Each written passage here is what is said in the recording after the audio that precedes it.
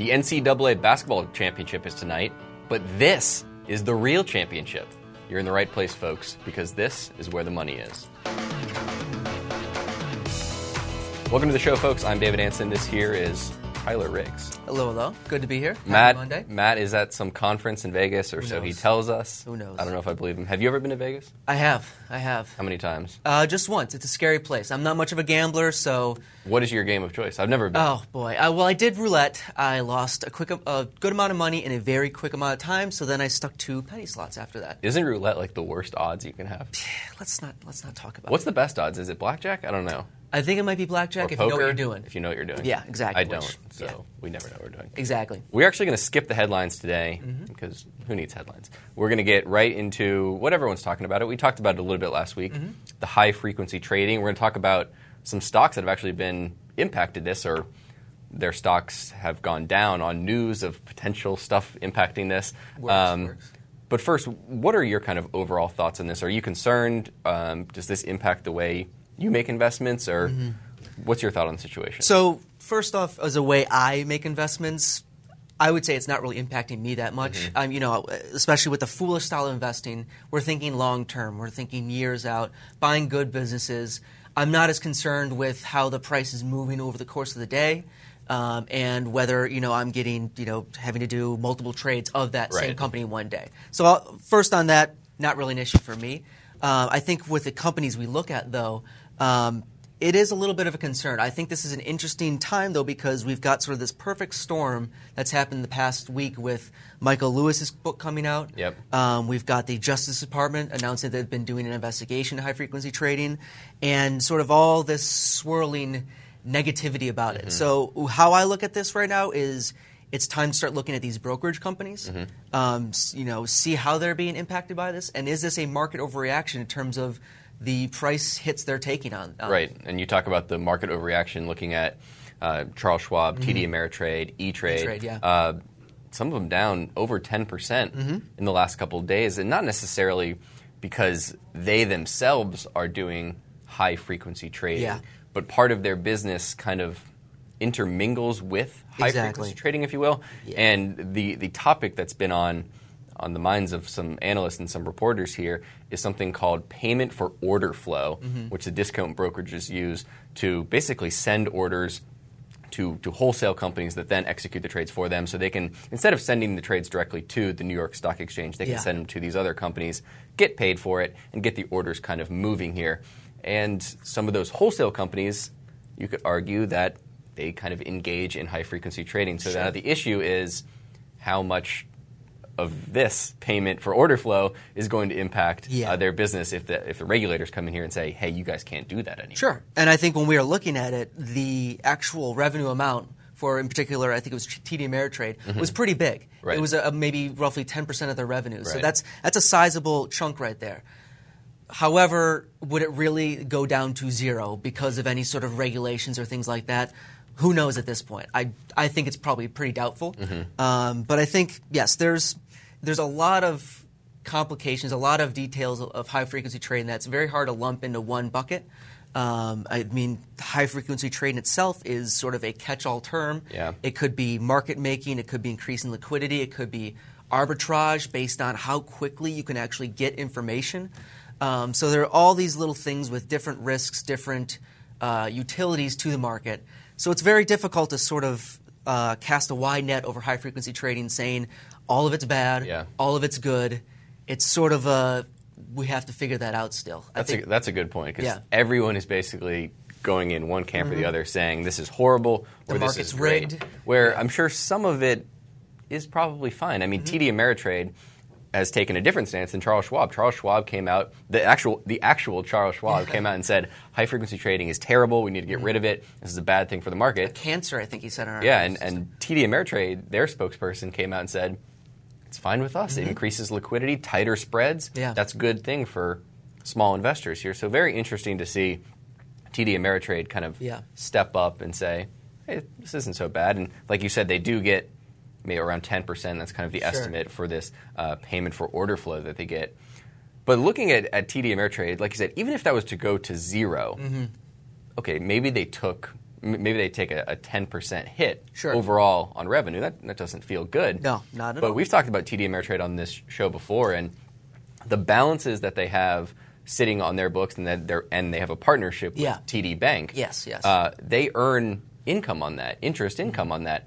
So when rates rise, TD Ameritrade is in a great position to earn more income here. I think you were telling me before, if interest rates go up 100 basis points, they add 30 cents a share to their already $1.30 Yeah, absolutely. per share now. I mean, that's a big boost there. And that's just 1% moving up. So even then, we're sort of a little bit low the historical norm. I mean, that's a huge jump up there. So I think it's something where you want to look at this industry as something where it's getting beaten down really quickly, maybe not entirely rationally. Right. And I think that's why these are, Ameritrade, TD Ameritrade, E-Trade, Charles Schwab, these are intriguing things to watch right now because if they continue to get beaten down by this, well, what it is basically is it's uncertainty. People don't know what really HFT, high-frequency trading is. Yep. They don't know exactly what the Justice Department's going to do.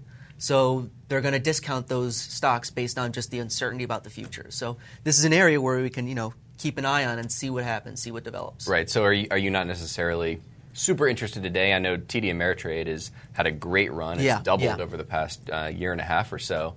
Are you interested here, or does it need to fall a little bit more for you to get really interested in the story? Yeah, so it's like you said, it's been performing extremely well. So I'm looking at TD Ameritrade now.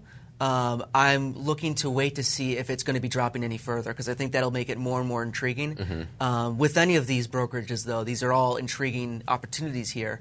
To take advantage of sort of the short-termism of the market and say, look, these are still solid businesses. They're still growing the amount of net assets they have in their company. Their commissions are staying, fairly stable. So these are intriguing investments, and it's something where I'm not buying it today, but I'll keep an eye on it. I'd like to keep learning more about high-frequency trading and all the little quirks about it, and maybe see if this would be a legitimate investment opportunity. Interesting. All right, we will put them on our radar. Exactly. They're on my radar. They're adding them. They're a blip now, getting on there. So exactly. They're getting there. All right, let's move on to the mailbag. Okay. We have an email address. All right. It's WTMI@fool.com. Our question today comes from Mark. He says, so you guys recommend reading some business books on top of investing books. I've been considering that myself for a while, especially to help learn some terminology and content in annual reports. Where should I start? Could you recommend something for someone who might know absolutely nothing about business? So we talked about investing books. You can kind of read the Peter Lynch one up on Wall Street, the Ben Graham Intelligent Investor. Those are a little bit more technical. They actually show you investing type themes.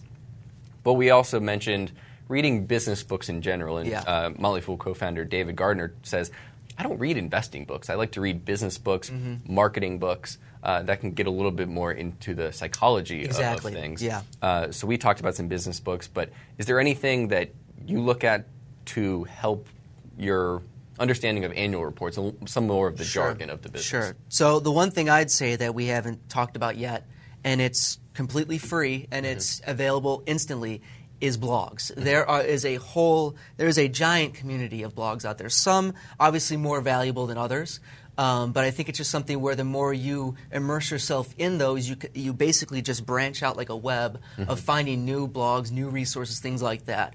There's one blog called footnoted.com, which specifically is a blog around looking at little things companies try to sneak into the footnotes of their SEC filings. They do traditionally, it's called a Friday night dump, where basically, when a company wants to bury some bad news, they're generally going to do it on a Friday afternoon around like when 4 no one's o'clock. watching. Exactly, but this blog is, and the owner of that blog, she's actually got a web class that's freely available where she goes through some of the basics of what she looks for, what sections are important in an SEC filing, which SEC filings are important, and then basically how to look for triggers, how to look for things that I think what she refers to as stories. Gotcha. Things that you can create a narrative around and say, something's up with this company based on these sections I'm reading. So interesting. I would say blogs like that. Another one is csinvesting.org. basically, if you're looking for resources, things to read, it's got no shortage of it. It's filled with things. You could spend all day, every day, reading all the posts and the links and everything, and you'll still have plenty to do. So I'd say that's something that you could go to today, this morning, and look at research and learn a lot about, reading SEC filings. So you got csinvesting.org and Footnoted? Footnoted.com, I believe it is, yeah. I'm going to give him one that's kind of a book, kind of something else.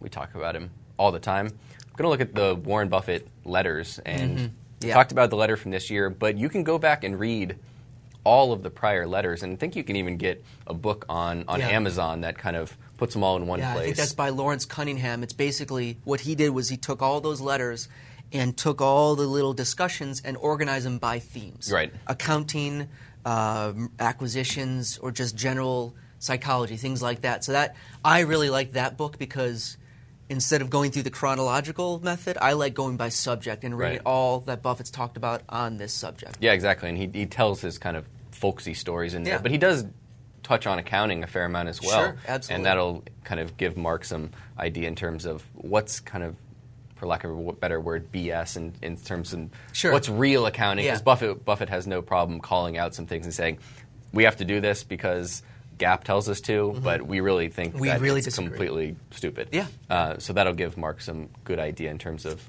the annual reports as well. Exactly. There's no shortage of stuff to read, basically. Exactly. All right, moving on to the game for today, playing a little stock quiz. Okay. And Matt's beaten me the last couple of weeks here, but I'm going to try to beat you. So do I have to live up to his streak then? You do. Oh, crap. Pressure's on. All right, the first question is, it's pretty easy. You only got two options here. Which bank bought back 16% of its shareholder equity via buybacks during 2007? So during the boom times of banking stocks. Okay. Bank of America or Wells Fargo? So, I would. My first impression would be Wells Fargo, but then I'm trying to think maybe this is a trick question, or maybe it's some sort of quirk to it.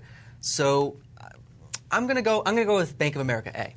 That is wrong. Oh, it is Wells Fargo. Sorry, Matt. And so they bought back 16% of their shareholder equity in 2007. I think it was around $7.5 billion they spent on buybacks.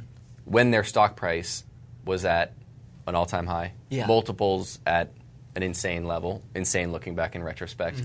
We look at Wells Fargo today and say they can do no wrong. This is a great bank. They have a great mortgage business. They weathered the crisis. They're perfect. But if we look back to what actually happened, they didn't make the best capital allocation decisions possible. I mean, buying back stock during 2007 as a bank probably wasn't a very good idea. Bank of America, they didn't buy back as much. They were busy kind of still swallowing acquisitions. That's kind of where the question... I was reading too much psychology, before this. So just something to remember. We just saw Wells Fargo launch an enormous buyback program. I think something with the authorization of $17 billion in that range. So it looks good. Wells Fargo, I think, in my opinion, looks pretty fairly valued, but we can't look at these banks that have had a good track record of performing well from a stock perspective and say everything they do is great. We need to hold them accountable. And I think you made a great point there that not all share buybacks are good things. If they're not doing them at the right time, they're just doing them to please the short-term investors, that's not necessarily a good thing. It's very tough to figure out what's a good share buyback and what's not, but they're not all just solely good things. Exactly. All right, what do you got? How are you trying to start today? So I've got a ranking question. Rank the following by percentage of demand deposits on their balance sheets. So we've got A, Bank of America, JP Morgan, and Wells Fargo. This is from highest to lowest percentage. B, JP Morgan, Wells Fargo, Bank of America. C, Wells Fargo, JP Morgan, Bank of America. And finally, D, Wells Fargo, Bank of America, JP Morgan. I'm going to go with D. Wells Fargo, Bank of America, JP Morgan as a percentage of demand deposits. Is that right? Yeah, that's right. I was hoping at least we could even it out by both of us getting wrong. But no, you did get it right. Okay. So good job. It's about Wells Fargo's around 26% of their deposits. Bank of America's around 22%, and then JP Morgan is around 18%. And I think that's an important metric just to look at, primarily because the bank's primary function is making money over the interest rates they lend out at versus the interest rates they pay out at in their deposits. So the bigger the number, the better. It's not It's like a share buyback. That doesn't mean just because it's Everything, bigger, it's yeah. better. But it is something to keep an eye on when you're looking at a bank and analyzing one of them and All looking right. at their SEC filings. Exactly. Yeah. All right. Final question of the day. I'm going to try to stump you again here. Okay. The 10-year return for the S&P 500 from 1999, so from 1999 to 2008, I guess it was, Okay. was negative 9%. What was Berkshire Hathaway's book value growth during that time? A, 35%, B, 63%, C, 97%, or D, 123%. Starting in 2009, the 10-year book value growth. Got to get this right. I think I've just got to go with my gut here, and it's got to be a good number. I'm thinking D. It is D. All right. 123%. All right. So S&P, negative 9. Berkshire Hathaway, 123. Yeah. A lot's been made of Warren Buffett not beating the market on from a book value perspective over the last 5 years. The market's had a great run. Yeah. Berkshire Hathaway has had a good run, but not beating the S&P, which is what his target is. Yep. But Buffett says, judge us in the down years as well. And the past 5 years have only been up years, basically. Yeah. So when you look over the entire cycle, and from 2009 to 2008, I guess, you're definitely getting some cycles in there, and you could see that Berkshire Hathaway vastly outperformed the S&P. So it's not totally fair to judge Berkshire Hathaway on what it's done recently. Looking out over the long term, I feel confident that they will continue to beat the S&P. Yeah, I mean, it's something where if he doesn't get as big of a number as, in a certain year or a 5-year time frame, people say, has he lost his touch? Yep. And then when he's not getting as big of a negative number, no one's really talking about that. They're just talking about, you're just, trying to, stop the world, the sky from falling. Yeah. So I think that's, again, it's just something where he's got that long-term view that a lot of people are just looking to cherry-pick sort of time frames and say, okay, 10 years, he's destroyed the S&P, but 5 years, he's lagged it. So he must have lost his magic in the past 5 years. It's just ridiculous. Yeah, Same it's story, ridiculous. Same story, different year. Exactly. They always say it. Exactly. All right, moving on to the Twitter sphere. All right. Our only tweet of the day comes from, let's see our tweet. Do we have a tweet? We do have a tweet. Okay. Here's the tweet. It's from Credit Spread Slayer. Interesting. It's cool. What are your thoughts on Prosper.com at TMF Financials? Think it's a decent way for retail to gain access to the lending market? Prosper.com. We actually do have some thoughts on Prosper.com. Yeah. We actually have some primary source thoughts on Prosper.com. Yeah, We did an interview with the now president of Prosper.com, Ron Suber, back February 10th. So Credit Spread Slayer can go search that. You can Google where the money is. Ron Suber, Prosper.com. You can find the full interview we did with him. It was around 20, 25 minutes. Gives some really good insight into the space. We've talked about this before. Yeah. Not a space that you're jumping into, but you're intrigued by it. Is that fair to say? Yeah, I think it's a young space, and that's why I'm a little wary of jumping into it. I'm not really one to want to jump into the new exciting thing, whether it's Bitcoin, whether it's peer-to-peer lending, things like that. I feel like it wouldn't hurt just to kind of wait, see what happens, see how things shake out, see how the companies are growing too. Does it look like they're growing responsibly, or they look like they're taking advantage of, people just wanting to put their money in exciting things? So, right now I wouldn't say I'm negative on it. I'm just sort of wary and more of a patient. I'll see what happens. I think that's fair. I become more interested as I think returns from the stock market become less intriguing in terms of the next 5 to 10 years. Yeah. As valuations in the market continue to go up, then the yields that you can get from peer-to-peer lending look more attractive to me. So if you invest in kind of their riskiest pool of loans there, I think they'll give you an estimated return on there, and it could be around 11, 12%. Yeah, I think that begins to look more interesting to me as the overall market, the S&P, starts to look less interesting to me. Yeah. So if we think about what causes stock prices to go down, it can be a economic kind of underlying problems with the economy, or there can be bad returns because of just high valuations like we saw in 99, 2000. There wasn't a huge underlying problem with the economy. Valuations just got very high. So in a scenario like that, I become more interested in peer-to-peer lending. I don't dabble in it quite yet, But as multiples creep higher in the stock market, I become more interested. Yeah. So the one thing I'd say on that is it's going to be higher yields. The one thing that worries me is the credit risk. That basically, you're dealing with people that these are unsecured loans, so they're not backed by a house or a car or anything. So if they default on it, that's it. I mean, that's sort of the end of it. You're out of your money. So it's a new thing in terms of you can sort of lend money to individuals that you don't know. It could be great. Theoretically you could diversify your risk across a lot of loans, but is that really diversification, or is that just sort of like more is better and you just can sleep better at night? It's something like that, and it's also sort of the documentation around it. I think a lot of it they've seen is that there's not a lot of documentation around the loans in terms of income, in terms of assets, things like that. If they can make that more robust and bring that more formal lending in, then I think I'd be much more willing to dabble in it. It just sort of reminds me a little bit of, the no doc, low doc loans, and it just sort of, shivers up the spine thinking about that stuff. So, that's fair. Yeah. All right. Well, that is our show for today. Right. Matt is going to attempt to do the show from Las Vegas tomorrow. Okay.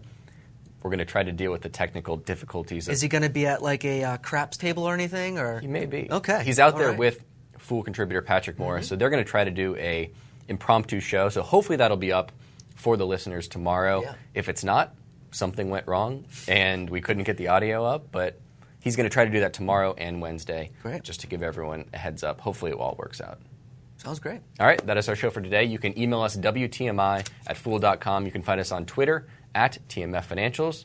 Hopefully, Matt, we'll see you tomorrow. People on the show may have interests in the stocks they talk about, and the Motley Fool may have formal recommendations for or against. Don't buy or sell stocks based solely on what you hear.